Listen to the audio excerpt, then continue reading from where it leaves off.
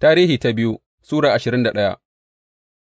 Yehoshafat ya huta tare da kakanninsa, aka kuma binne shi tare da su a birnin Dawuda, sai Yehoram ɗansa ya gāje shi a matsayin sarki.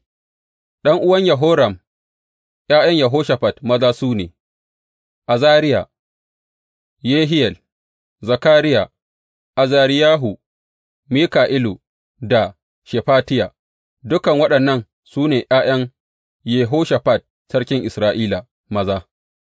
Mahaifinsu ya ba su kyautai masu yawa na azurfa da zinariya da kayayyaki masu daraja, tare da birane masu katanga a Yahuda, amma ya ba da mulki ga Yehoram domin shi ne ɗan farinsa. Yehoram sarkin Yahuda.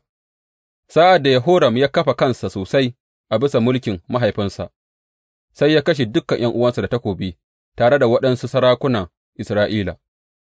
Yehoram yana da shekara 32 sa'ad da ya zama sarki, ya kuma yi mulki a Urushalima shekara 8. Ya yi tafiya a hanyoyin sarakunan Isra'ila, kamar yadda gidan Ahab ta yi, gama ya auri ’yar Ahab, ya aikata mugayen ayyuka a idon Ubangiji.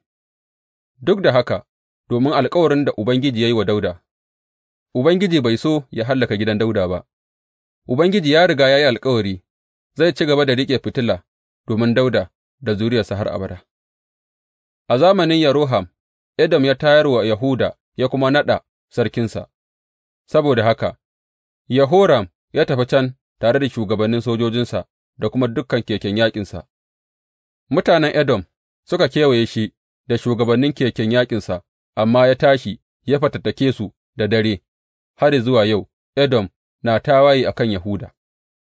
Libna ya yi tawaye a lokaci guda, domin Yeroham ya yashe Ubangiji Allah na kakanninsa, ya gina masujadan kan tudu a tuddan Yahuda, ya kuma sa mutanen Urushalima suka yi karuwanci, ya sa Yahuda suka kauce.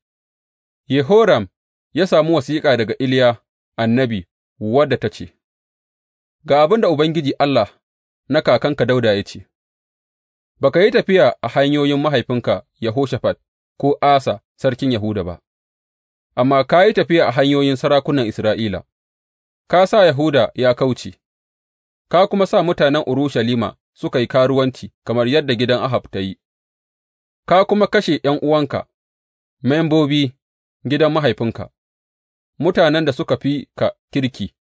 Saboda haka yanzu Ubangiji yana shirin ya bugi mutanenka, ’ya'yanka maza, matanka da kuma kome da yake naka, da bugu mai ƙarfi, kai kuma za ka kamu da ciwon hanji, wanda zai ta cinka kowace rana, har sai hanjinka sun fito.